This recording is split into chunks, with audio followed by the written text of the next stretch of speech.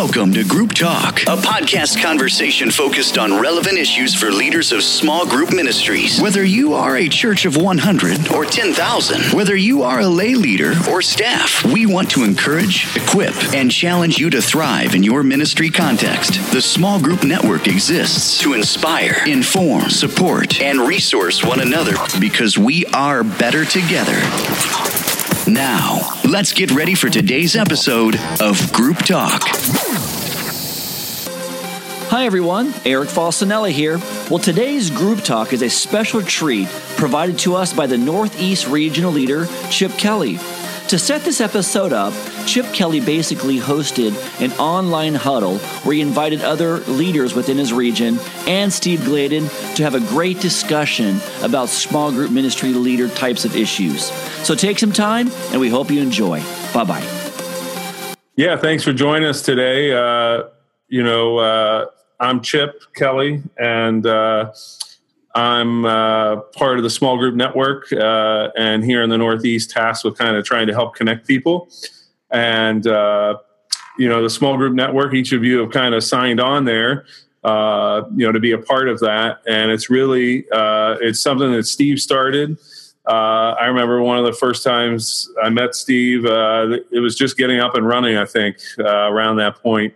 Yep. And, just trying to figure out, okay, how can we do something like this? And it's really, as it says maybe in the emails you've received or different things you've seen on the website, so that, we're not alone in this, that we're connected, there are resources, and we're able to encourage each other as it relates to small group ministry. I don't know, Steve, if you want to add anything on to that I forgot. No, man, it's fun just to, sometimes I found that the loneliest, disconnected people are small group ministry leaders, and not by choice, but just because we tend to be very, very busy and doing our own ministry, but we're not connecting up with others to get ideas and to share things. So, but up on the About section in the smallgroupnetwork.com site, you can read all about the history and know more than you ever wanted to know. But it's great. I always love meeting the small group ministry leaders across the planet and seeing what God's doing. So it's fun stuff. Absolutely. Well, maybe I know we've talked just a little, but let me see if I can pull up here. I just put together just so you guys could have, hopefully you can see just kind of, this is just a little agenda to kind of drive us through. And we started some of the introduction part already, but, we're small group people and we like corny icebreakers, or we at least tolerate them. And so kind of maybe if we could just go around and share your name, where you're serving, and then this icebreaker, if you could be an Olympic athlete, what sport would you compete in? And we'll go, through that. And just have a few moments to share. So anybody brave enough just to dive in, start us off? I'll go. Tom Main, I'm at Cape Cod Church in Falmouth, Massachusetts, Director of Spiritual Development here, doing small groups as part of that.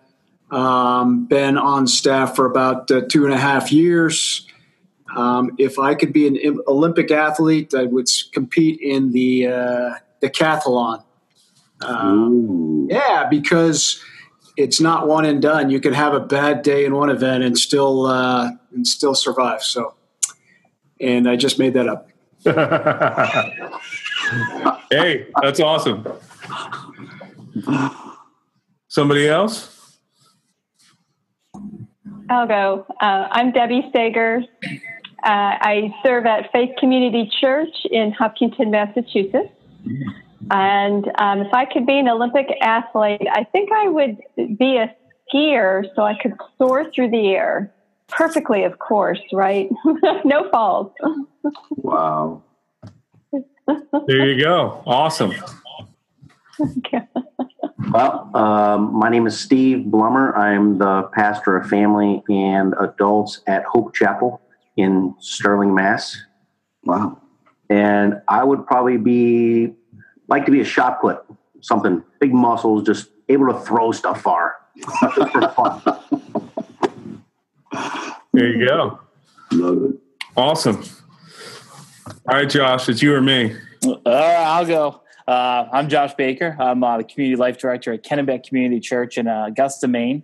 I've been in this current position for about 8 months now. And we're kind of alone up here in Maine, as you could tell.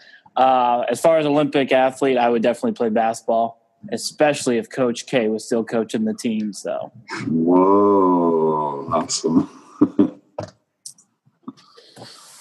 Well, I'm Chip Kelly. I'm in West Nyack, New York. I work with the Salvation Army, doing small groups and leadership development. And been here. I started the day Obama came into office, so I'm almost 8 years in. Olympic sport or athlete. I've just always wanted to try to bobsled. I would probably kill myself, but if I had to pick, I'd go Winter Olympics and on the bobsled team. So that's where I'd go. Well, I guess I'm left. So Steve Gladen, I'm in Orange County, California, which we are directly halfway between Los Angeles and downtown Los Angeles, downtown San Diego. So you go halfway, we're right there. Or if I say 25 minutes south of Disneyland, everyone goes, oh, that's where you're at. So been at Saddleback Church next month, finishes up my 19th year. So been a long time at this place. I've been doing groups ministry almost 30 years, painful to say, when you're tossing out those kind of numbers. In Olympic sport, I think I'd be on the first ever Olympic football team. So love football and not international football, American football. So let's be clear on that. So that's what I would start one. You had to be happy with Ohio State making it to the playoff, I'm sure. I felt God's providential love on me. So go Bucks, baby. There you go. Well, hey, I just appreciate all of you wanting to take some time out of your busy days just to jump on. As we're all engaged in small group ministry. And Steve, agreed. One thing I learned when I got into this small group thing early on is because my pastor had gone to a conference down in Atlanta with Saddleback, and I come back just, ready to go. And about a year after we started in New Jersey, where I worship, I came to work here, and my boss had been in touch with Steve and said, I think we should go out and take a look, at what the small group thing's all about. And Steve and his team there were just wonderful. We were just trying to find our way and kind of building the ship as we went. And they just took time to sit and talk with us, different aspects of small group ministry, different focus, of life stage or gender or, how different ways you could group. Just found that to be really helpful, that they took the time to invest in us. And so when we were getting this together, I said to Steve, hey, would you hop on with us for a little bit and just kind of share, even just one thing that, would be helpful in small group ministry for each of us today. So thanks, Steve, for continuing to just invest in this way. Yeah, no problem. I think the number one thing is that I would recommend to you, we'll go into others, but the number one thing is if you want to visit us during January or February, that would be a wisdom on your side. That's what Chip did. So just figure out, and if your pastor needs you to go to a conference, I'll make up one for you. So I'll give you every reason to come. That's right. Absolutely. Yeah, I mean, it is, worth the airfare and the trip out there, and it's just, there are people there who really, the small group network, sometimes, when you've been burned maybe or different life experiences, these guys, they do care. And whether it's on this huddle or you're shooting an email or asking a question, online to the small group network, or going out to visit, Steve and the group out there, they really, there's a passion and a heart that they have just to serve others. And it comes through just, not only from Steve, but from his team. So, definitely, hey, if you can make it out there, take him up on it. I'm sure at the end he'll do a plug for, some of the gatherings out there as well. So I'm not going to steal his thunder. But, Steve, if there was something, you were going to share with us, that might be a practical help as well, in terms of small groups, what would you, I guess, kind of share with us in a few moments here? Well, I mean, I'll give one serious thing, although you're more than welcome to always come out during January or February, but definitely want to open up for questions too, because I don't want to assume that I know where you guys are at. And since we're on the call, if I can help in any way, I'd be happy to do that. So if you have questions, we can stem from there. But I think the number one thing that when I talk with churches, and I talk to a fair amount of them, and they always want to start small groups. And actually, I usually turn the conversation away from small groups. I totally believe in temple courts and house to house, and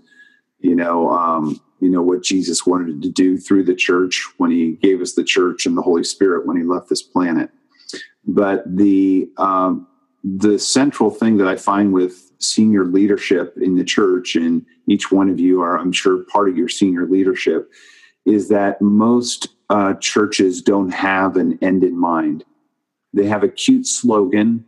They may have some words, but they don't have an articulate end in mind. So if you had your perfect disciple next to you, what would they ooze? What would they be? What characteristics would they give out? And I've been in too many circles with senior leadership, and I pass a blank 3x5 card around and have them all write their end in mind of what a perfect disciple does. And you get a lot of similarities, but you also get a lot of differences. And the alignment just doesn't happen in churches when you don't know that. I usually give the example of, if you guys are all going to come to my house and I said, just come to Orange County, California, that would get you within 3.1 million people of me. Even if I said the city I lived in, that would be 40,000. The subdivision would be 273, and even the street would be 10. You could find me with the street, but you'd still have to go door to door for 10 houses. And so in the same way, a lot of times when we tell our people, or when we tell our small groups what success is, sometimes it's just Orange County, California. I mean, you could drive a truck through it and everybody else could interpret what that is. So the more specific you can be, then you can build the tools off of it. You can build the training off of it. You can build the 2 guardrails that every small group ministry has to have in order to get to your end in mind, and the pathways and all those particular pieces. But I would say the question I'd ask each one of you is, do you know your end in mind? Is it articulate? And are you able to build from that? Because that way, everybody, all the leadership in the church can be honed in and put around it. So would love to get feedback from that and see what you guys think. I guess my question, Steve, this is Tom, is how would you articulate Saddleback's end in mind for discipleship program? Yeah, it would be to balance the Great Commission and the Great Commandment in the heart of every person and every group. And so from that, the fair question is, okay, so how's that look? It's a cute phrase and a cute slogan. But then what we do is we build our training, on how do you get the Great Commission, Great Commandment, which we pull 5 biblical purposes from that every person in every group would need to have, which would be fellowship, discipleship, serving, evangelism, and worship. And then be able to say, okay, how does our training train people to do that? How does our curriculum pathway help small groups develop that? How do the tools that we have, our health assessment, our group health assessment, produce that? How does the infrastructure And I've been in smaller churches too, and I was the infrastructure. But how would I help coach them to be able to get to that end in mind? And so what I find is most groupings of people start off, very heavy in fellowship. They think they do discipleship because they're doing a curriculum. But when you really look at what Jesus was wanting us to do, it's summarized in the Great Commission and the Great Commandment. And so then you got to say, okay, if he left this planet and he gave us two things, the Holy Spirit in John 14 and the church in Acts 2, then what are we supposed to do? And in the back half of Acts 2, you kind of see what we're supposed to do. So a little bit of a long answer, but that would be Saddlebags. And I think I might have heard of those 5 purposes before. It's interesting. You're right. Rick he has hit that nail for 36 years. But the spooky part is it's amazing how drift still happens.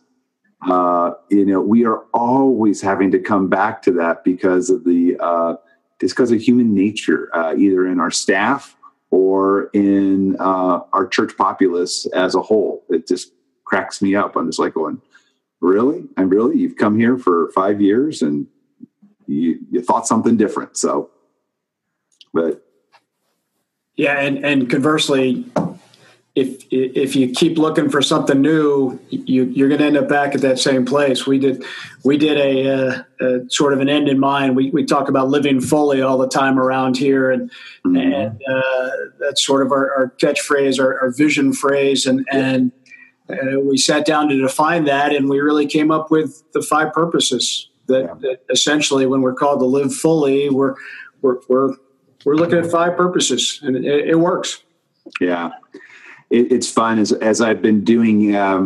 Rick is working on a book to come out the close of 17, and as I've been working with churches, I've been able to give them 36 years of statistical analysis of Saddleback. It's kind of fascinating. We're not the largest church in America by any means, but we've had slow and steady growth, and we've had plateaus too, which is hopefully that would encourage every one of you, because in ministry, you always have growth and then you have consolidation. And in consolidation is what you find out, what your church is made out of. But also in consolidation, a lot of times either God's pruning or God is preparing. And when you raise your kids, you always have these growth moments with your children.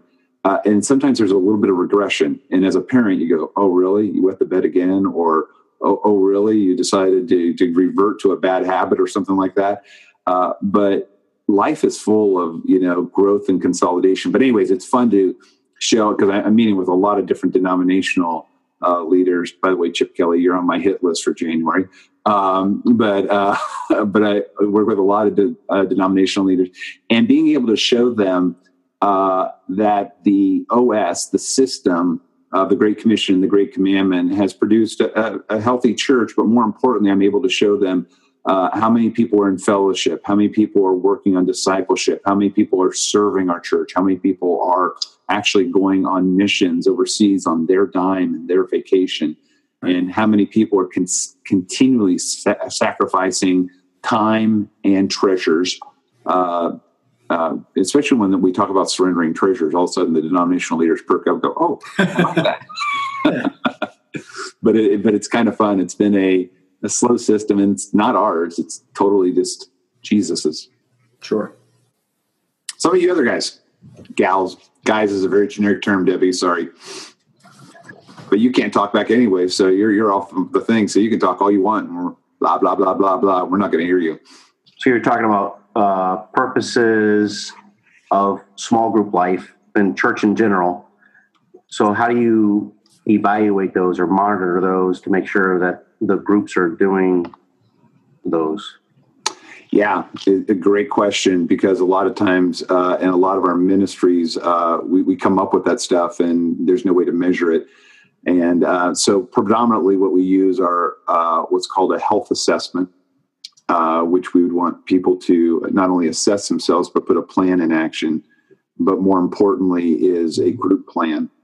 And so again, you've got to give people tools on how to do that.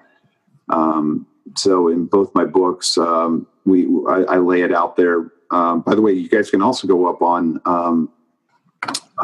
smallgroups.net/free because it's free, FREE. And check you out. You can go right there to the resources on the free downloads.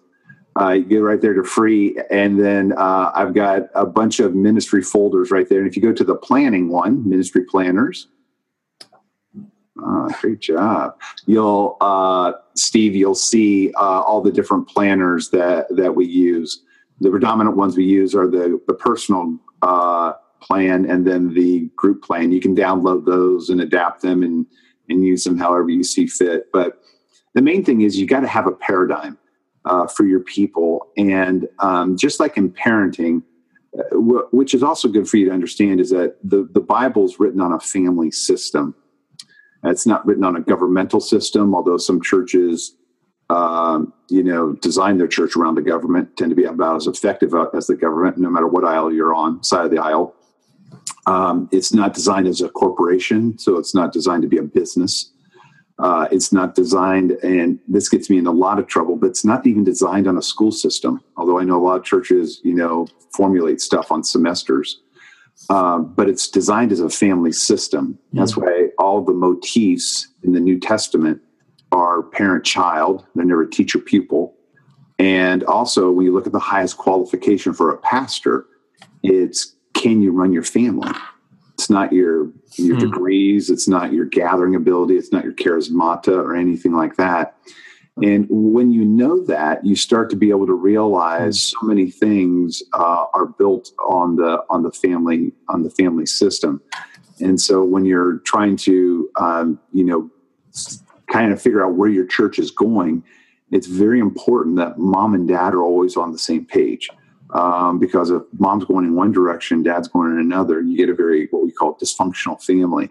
And in the same way, when the church isn't aligned, when the church isn't a consistent voice, which any of you that have raised kids also know this, that kids need structure. And so you always want to be able to say, you want to build into consistency of where the church is headed. And as long as it's biblical, it'll happen. But Steve, to go back on your thing, is that you can measure a lot of things, but you want to measure to what you want as far as spiritual health is concerned. If you measure attendance, it won't get you health. But if you measure health, it'll have to get you attendance, because you can't have one without the other. Good stuff.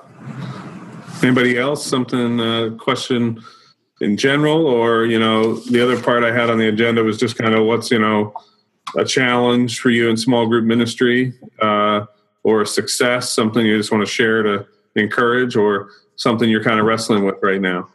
Well, let me encourage them real quick to help them.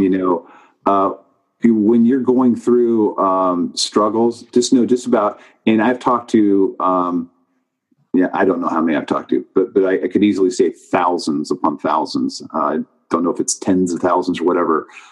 Just about everything that's going on in your church is going on in our church.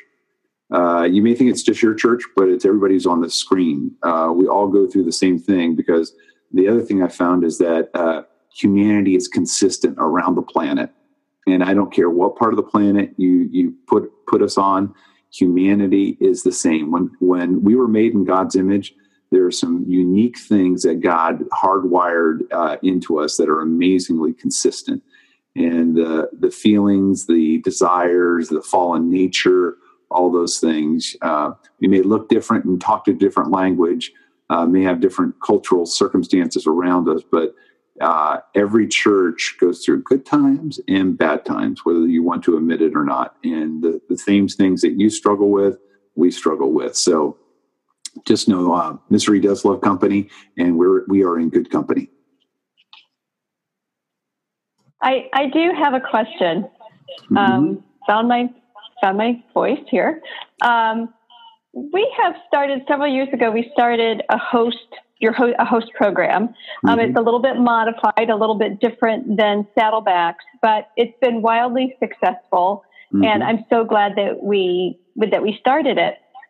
We are now trying to position as a church. We're trying to position ourselves for growth and have a new plan to bring more people into the church. And so we're going to reevaluate how we are doing the host program. And because we're expecting, hopefully, we'll get a lot more people coming to our church. My question for you is, as you started that host program, which is great, but you lose some control over the people who are starting. And how has that, obviously it's gone somewhat well, but when you are, how do you train those initial people that want to start a group? Because I know you start them with something at the beginning when you give them a DVD, but then I know you all have a program over a period of couple of years if they want to keep going. Do they keep going, or do you find that people are faithful once they start that initial whatever you do at the beginning? If you do something, and then do they actually come back for the rest? So again, I would encourage you to think through a family system. And again, those of you that have had kids before, you have some kids that make you look good, and you have some kids that make you look bad. And in the same way, you're going to have the same thing with when you're trying to do leadership development. Is every one of them compliant? Oh, by no means. But usually the ones that aren't compliant, they jump out of the game. So, but what is important is that when you look at how you're doing the host strategy, and we've even adapted that a little bit more to being able to say, we did a hard look at, what's a leader, and what's the number one qualifier you have to have as a leader. And when we looked at that, it really is, and it's not rocket science, but it really is, you have to have followers. And if you don't have followers, it doesn't matter all the other attributes you have. Even being a Christ follower, it doesn't matter, because if you don't have anybody following you, you're not really a leader. So what we have even done with the host strategy is even gone one step lower. If you didn't think that bar was low enough, we've managed to take it lower. But we've said, if you have 2 friends, you can lead a group. Because what that does is it tells us who the leaders are, because they have followers, and the modern term for followers is friends. Now, the great thing that's helped us out with that is when people think they want to be the small group leader, and I know you guys have never dealt with this, but we have people that will go through every training, fill out every form, and then they'll say, hey, give me people for my group. And then they lose those people, and it's just a vicious cycle. But now when they come up to the table or they fill out the form, we'll say, hey, grab 2 friends and you can start a group, and we'll give you the first curriculum. And so what happens there is it's really a fork in the road, because if they have 2 friends, they can do it. If they don't, then we'll plug you into a group. So let me go back to your question on how do you guide them. The thing that I would just continue to have you guys think through is, when you are doing leader development, understand it takes a village to raise a child. You guys know that adage. Even as a parent, you want to help introduce your kids to the people that you want, the adults you want them to go to, not the yahoos they may pick and say, oh, I think I'll get some advice from them. That's why in our small group, we always have them call, it's never Mr. or Mrs., it's always aunt and uncle. So I'm Uncle Steve to every kid in my small group, and Lisa is Auntie Lisa, because we want to build in saying, hey, if not me, go to one of the other people in our group. But there are multiple things that speak into how those leaders are developed. And again, when you're raising a kid, you understand that nothing replaces the personal one-on-one. But there are other things that can help out. And so you want to look through your DVD curriculum Are you providing helps for hosts that give them little bits of training? Are you embedding training into your video curriculum that your small group leaders are watching? So there's things like that you got to think through. There's also, when you look at your training, kind of like we're doing a huddle that is virtual. We're all in different parts, but again, it's very easy for us. You don't know, I'm barefoot, so I didn't have to put shoes on to come meet with you. Thank you for sharing. Yeah, I know. I thought you'd appreciate those tidbits. But you got to go, what are different technologies that I can utilize to train my leaders? So like we moved from a centralized host training to a web-based training. Again, if you go on my website, you can kind of see some of the modules there. If you go into a video training under the resources, you can see, how we train hosts first out. But the point is, you're right.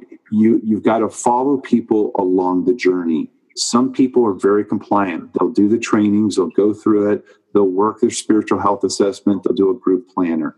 There are some people that are more artsy, and so they will tackle it maybe a little different way. And you want to say, okay, as long as you're getting to the end in mind, and if you don't want to use our forms, I can live with that as long as you're doing it. But there's some people that they stray, and you need to bring them back on. That's why we have 2 guardrails that we set up to help with quality control. There's a head guardrail, and there's certain things that we want to make sure are in that. One of them is the leader training. That's cognitively, how are we training our people? If they actually do get the training, what are we teaching them? There are tools in the head guardrail, which are like the health assessment, the group health assessment.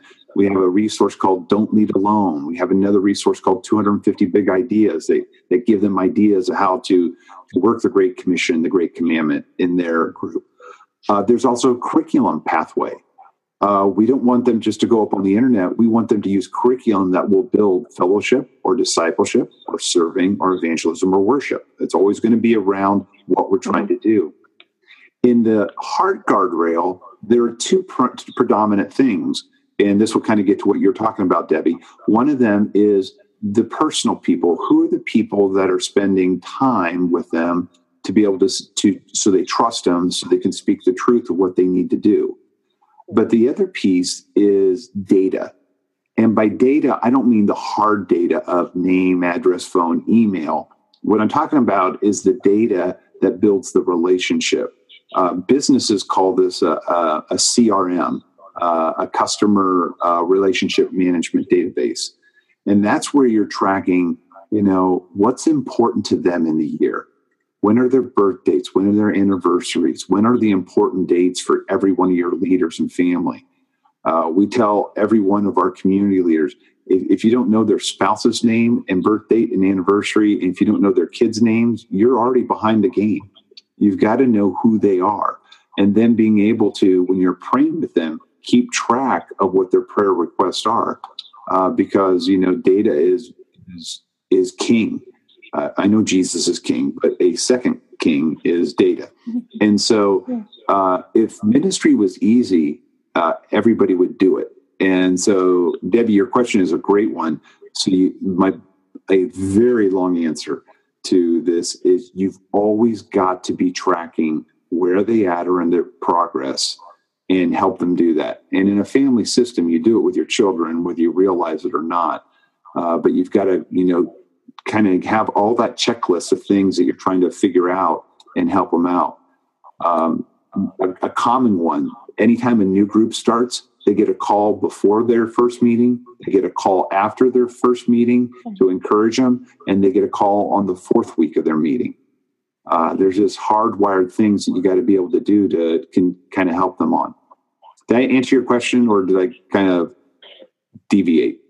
No, this was helpful. And what I heard, there was some video training, and then it seems like you connect them with someone to follow up with them to get that data. Yes.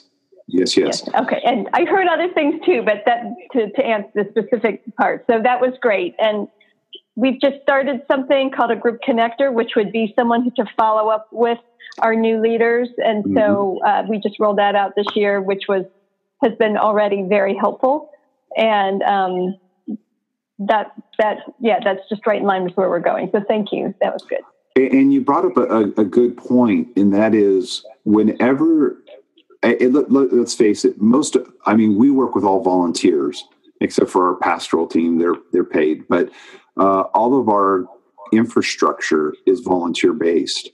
And one of the things that you have to do for them is you have to make everything very systematized and very clear.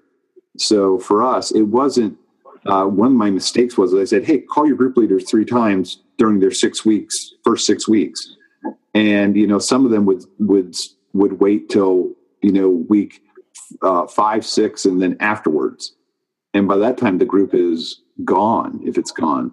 And so you had to be very clear on your expectations, because people do want to hit them. But we say, we're very clear. Before the group meets, the first call happens. After the group meets, the second call happens. Week 4, the next call happens between week 3 and 4. And so just make sure that you guys are very clear and providing the tools, because again, in a family system, if you leave it up for interpretation, everyone's going to have a different interpretation, guaranteed. So spell it out very black and white. That actually makes sense with what we just rolled out, because I wasn't specific for that first 6 weeks, because I thought I asked them to contact them at least right after they led their first group. Yep. And then I thought they would be contacting them every couple of weeks for the first 6 weeks after that. And you know what? A lot of them didn't. So I'm now going to go back and rewrite the job description for our group connectors. So, yeah. You're right. You have to be very specific. I wish it wasn't so, but boy, you do. Yeah, you're right. Thank you. Yep. Anybody else? A question, a thought, something you're wrestling with? Yeah, I want to ask about, so at our church right now, we've got 35 groups. We just did a big relaunch in September. And I'm the staff person who oversees it. And currently that's it for leadership in our group's ministry. But it's also rapidly growing. So I want to talk about leadership structures for group ministry. When is the right time to go to the next thing? What is the right, format to develop leadership for the group's ministry? So, and by leadership, Josh, are you talking about people to help you out, or the training and those types of things?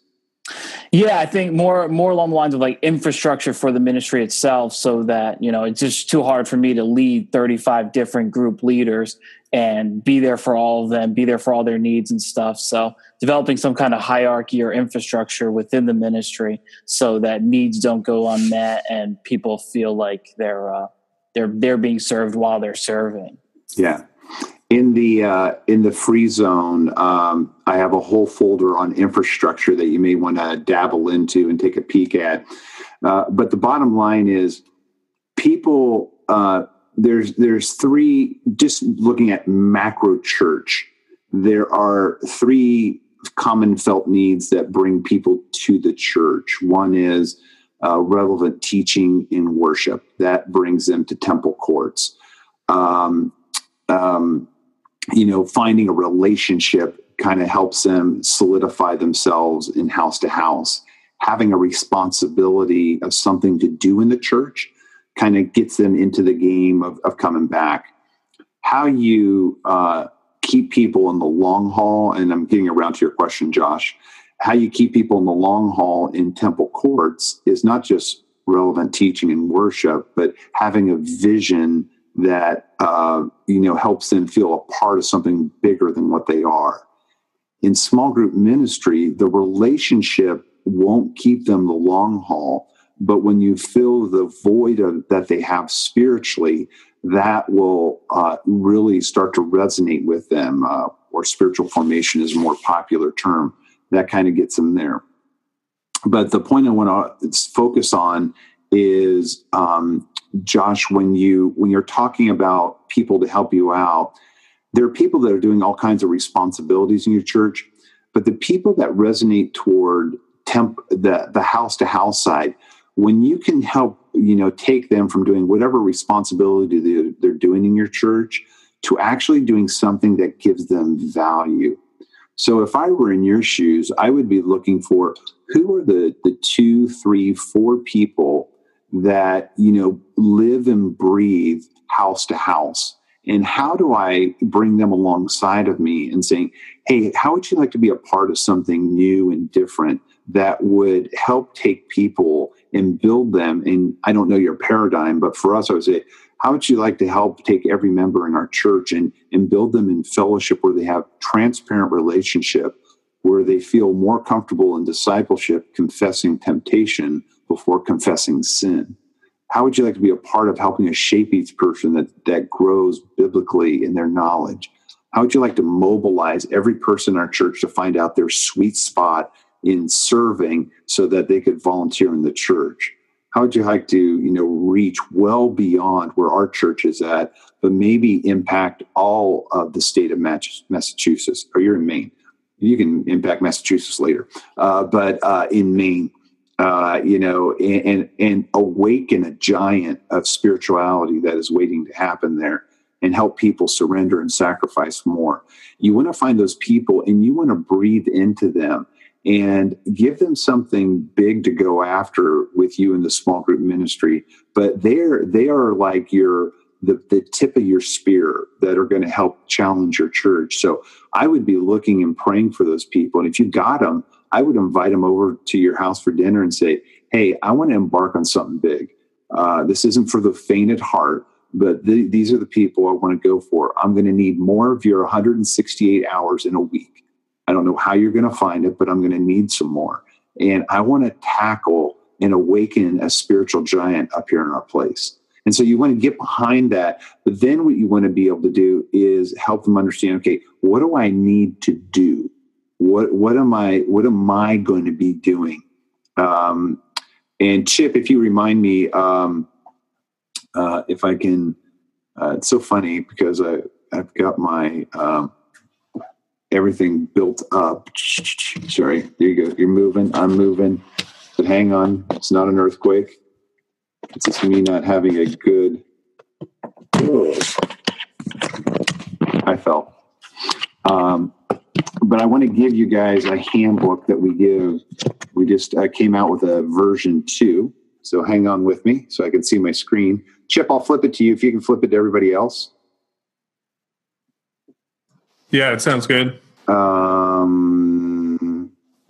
with our community leaders, we give them 3 acrostics to build through. How do you help become a friend to them? How do you help lead them, become a leader? And then how do you coach them to take something different? And you guys can rip it off and do whatever you want. But it'll give you a great starting point.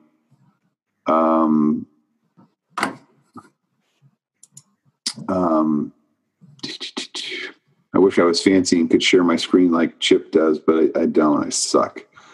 Let me see if I got the right thing. All right, going back to normal.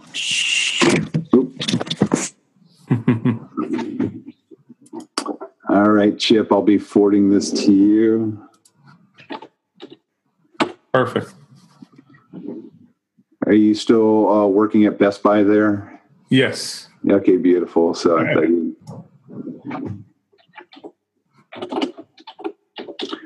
And Chip will flip this to you. Actually, we just got it back from the... it's just about ready to go to printer. So it's version 2. We're really thrilled about it and giving them clarity. So Chip, there's nothing I've attached to it, but let me know that you got that.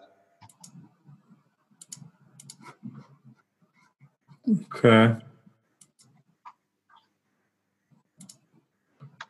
As soon as it comes through, I will throw it up here. Sorry. No problem. Well, it may not be simple to throw up. It's quite a beastie document, but I think you guys will have fun with it, and I'll give you some great thoughts and places to go from there. Josh, that kind of help you out at all? Yeah, no, definitely. That was very helpful. The other thing, each one of you I'd recommend, you don't have to do what we do, but in my book, Small Groups with Purpose, chapter 14, I talk about infrastructure. And we put our groups into 3 buckets: new, seasoned, veteran, and stubborn. And you guys probably don't have any stubborn groups. You won't have to worry about that bucket. But it's going to be important that you have a toggle point when somebody flips from new to seasoned and from seasoned to veteran. Stubborn people, it doesn't take you anything to figure that out. They just ignore you, and they're a pain in the butt. But like for us, it's not just going through leader training 1, it's actually filling out their own health assessment, which is the tipping point for going from new to seasoned. In all actuality, we would love people to be able to, and you can scroll down through that, Chip. You can kind of get to the leader and everything like that. But we would love the whole group to fill out the health assessment. And then when your group fills out a group plan, when they go through LT2, but then they're actually doing a group plan, is when they go from seasoned to a veteran group. So you got to think through those things, because not every group gets equal attention. So the groups that want to do stuff get more attention, and the groups that don't want to, then they'll go there. If you go right up to that friend one right there, Chip, so everything's an acrostic at Saddleback. So these are for new. So Josh, this is what we'd say. Hey, we would want you to do these 6 things with all your groups before you even talk about training.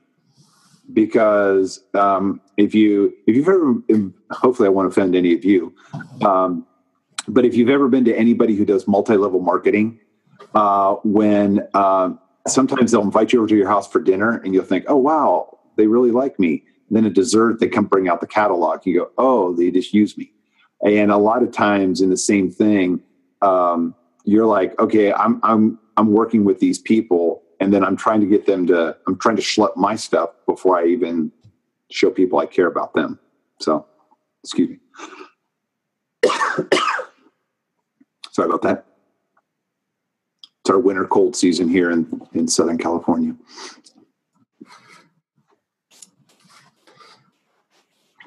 All right. So I will forward this to all of you so you have it as well. I can look at it in more detail. So if you guys want to use it at your church, go for it, but please don't throw it around on the internet. That kind of stuff gets me in trouble. So Saddleback Resources gets all particular when I start giving electronic copies away of stuff for free. So absolutely. They're so particular about that stuff. I just don't, it's all about Jesus. Go figure, right? I know. They like to keep the place afloat. Keith, thanks for joining in. We saw you come in there. Keith's over in Rhode Island. Hey, Keith. The other folks are spread out between Massachusetts and Maine. So, yeah, welcome. Anybody else? Anything, questions, thoughts? Throw things out there. If you guys aren't a part of the Facebook group, make sure you become a part of that. There's a lot of robust conversation that's always happening on that thing. And then if you're not a part of the network at smallgroupnetwork.com, there's a ton of free resources that we're always having out there. So, go right up there on that website. If you sign up there, you'll kind of get to know all of the events we got going on throughout the year. Just the blog, the podcasts, all those things that are happening. So anyways. Yeah, no, the network's a good thing. And, I sent out the initial blast to about 20, 25 people. About 15 said today worked for them. But as we all know, things come up. Yep. But I think it's this is kind of really the first digital gathering like this across the Northeast, and we would like to continue something like this and kind of have a purpose for it, not only to connect you, but then even as we connect with each other. Who are the people in your area that you might want to connect with? There's a few other folks in Connecticut who have had some huddles and things like that. There used to be, a stronger presence up in Massachusetts, I know, about 5-6 years ago. So we want to really just not just keep it to ourselves, but continue to find ways where we can connect. Not only this way, but even if once a year there's 8 of us that can commit a half a day and get together, share some food and talk through, at a deeper level, some of these things within small group ministry. I don't know if any of that resonates with anyone. If you have any thoughts or things like that, please, let me know, and we can figure out ways to do that. Could I jump on that real quick? Yeah. One of the things that I've seen work time and time again at every church I've been at, whenever you're willing to be a conduit and not a container, God somehow blesses your time. I don't know how that happens, but he does. Mm-hmm. And it's kind of like tithing. He always does more with your 90% than you can do with 100%. It's kind of like the Sabbath. He can do more with your 6 days that you give to him than 7 days that you try to use your thing. But whenever you're, not that container that just, holds and gets and gets and gets, but when you give and you're a conduit, it is an amazing piece. So even if, 2-3 times a year, you gather people up in, your state and just put, a pin on the map saying, hey, my area is represented. It's something that could get by, and it really brings hope to people. Because I have, there's a lot of people who just don't know who to call in their area, and how you do stuff in Maine is very different than how you do stuff in Massachusetts and how you do stuff in Rhode Island. And so I just encourage you guys, Chip can talk to you about that offline, but if you can be willing to do that, it just says, hey, I'm putting a stake in the ground and saying, I'm here for people who need help, and I'll try to gather, at least 2 of my friends a couple times a year just to, discuss and pray about, ministry. So think about it and pray about it. So. Absolutely. Well, and Steve mentioned the Facebook page, and he's already throwing us up there, on there as well. So you can see some of the group there. But it's a great place for discussion. I know folks, they engage and share, different, whether it's a certain resource, whether it's, hey, what are your thoughts on, how we launch new groups, or, how we huddle leaders together. And it really just does become a good sounding board and another place, for resources. You can see Josh Baker right there, putting out satellite campuses and questions of that. So, Josh is taking advantage of it already. So I'm loving the response. I got a lot of good leads in a very quick time. So it's a very helpful resource for sure. Yeah. I hope to see you down in Franklin, Tennessee. That'd be fun to have you there, Josh. It's a one day, but it's a little bit far for you. I get it. Hey, the bug is in the pastor's ear, and he's in favor of it. So I'm down. I hear you. Any other thoughts, questions going through anybody's mind that they would be upset they didn't ask before we hop off here? No, just thanks to all of you for putting this together. Chip, Steve, very helpful. Very good to connect. All right, guys. Second, thank you. You bet. Thank you. Take care. Thank you so much. Yep, Thanks, everybody. All right. Enjoy the rest of your day. Merry Christmas, everybody. Merry Have Christmas. a great hot season. Okay, guys. Merry Christmas. Bye. Thank you for listening to Group Talk. We invite you to subscribe to the podcast through iTunes so you can get new episodes downloaded automatically. Also, if you wouldn't mind doing us a favor, please rate the podcast and leave comments so other small group ministry leaders can easily find us. To connect with a small group network huddle in your local area, read our blog, join us on Facebook, or access additional resources, visit our website at smallgroupnetwork.com. Remember to use the hashtag when engaging with your social media channels. Thank you for your support.